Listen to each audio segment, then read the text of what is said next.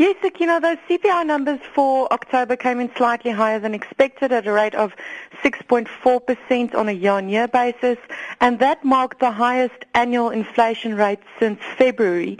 Now, what the data, if we delve into it, what it tells us, I think one of the main surprises was that food price inflation ticked higher once again. In previous months, it seemed as though that trend higher in food inflation was topping out, but unfortunately, we have yet to see the peak of the current drive higher in food inflation. And then another factor that pushed CPI higher, we saw fuel prices, which had been in deflation. In other words, it had been contracting on a year-on-year basis in the previous 7 months, was now flat on a year-on-year basis, so that drove transport inflation slightly higher. And then also some of the goods that are sensitive to rand fluctuations, like clothing and footwear, for example, price pressures there are also still rising slightly. Now, it might come as a bit of a surprise that we're still seeing rand-sensitive industries experience higher price pressures, but we need to keep in mind that the effect of currency fluctuations are only seen in consumer prices with roughly a 9 to 12 month lag. So we're now seeing the pressures from that massive rand sell-off late last year coming through now. But it's not all bad news. We still think that inflation could potentially top out in the final months of 2016. Forward-looking indicators suggest that food price inflation could soften rapidly into the start of the new year. We also think that the appreciation in the rand seen through the course of 2016 will pull headline inflation lower. And in addition to this, we've got a tightening domestic credit cycle, we've got weak and deteriorating final demand, and then, as I mentioned, also a big one, that lagged effect of the rand weakness. So we still think there's a flatter inflation trajectory into the start of 2017. So some good news for consumers on the prices front, potentially early next year. So taking into account this view on inflation, what are your expectations for the SARB rate decision?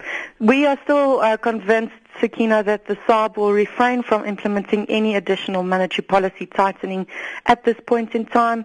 We think that they will keep the repo rate unchanged at 7%, and we don't think that the slight, the topside surprise in CPI yesterday is enough to convince them to tighten policy further. As I mentioned earlier, we do have a weak and deteriorating domestic final demand environment, and there's really no point for the SARB really to tighten interest rates further at this point in time, as the price pressures that we are seeing are not of a demand pool nature. In other words, higher prices are not being driven by stronger consumer demand. Again, I want to point out the fact that the rand has really staged a solid recovery through the course of this year. It's gained more than 10% against the dollar, and even though we have seen some volatility in the currency through the course of recent weeks, we still think that there is scope for the rand to retain some resilience as we move into the end of the year and into the start of the new year. We know, however, that the rand is quite sensitive to political dynamics, and we've got the numerous credit rating agencies that are delivering their review reports on South Africa through the course of the next couple of weeks. And in the event that we do see a blowout in the rand to levels towards, let's say, 17 rand more or less against the dollar, that might be something that entices the SARB to tighten policy. But for the time being, that is not our baseline view. We think that with inflation potentially coming off into the start of next year, the rand retaining some resilience, we could actually start talking about possible interest rate cuts into the second or third quarter of 2017. And then we hope that you will whisper that in Lesesha ear. But any international developments worth noting this morning, Narina? Jana?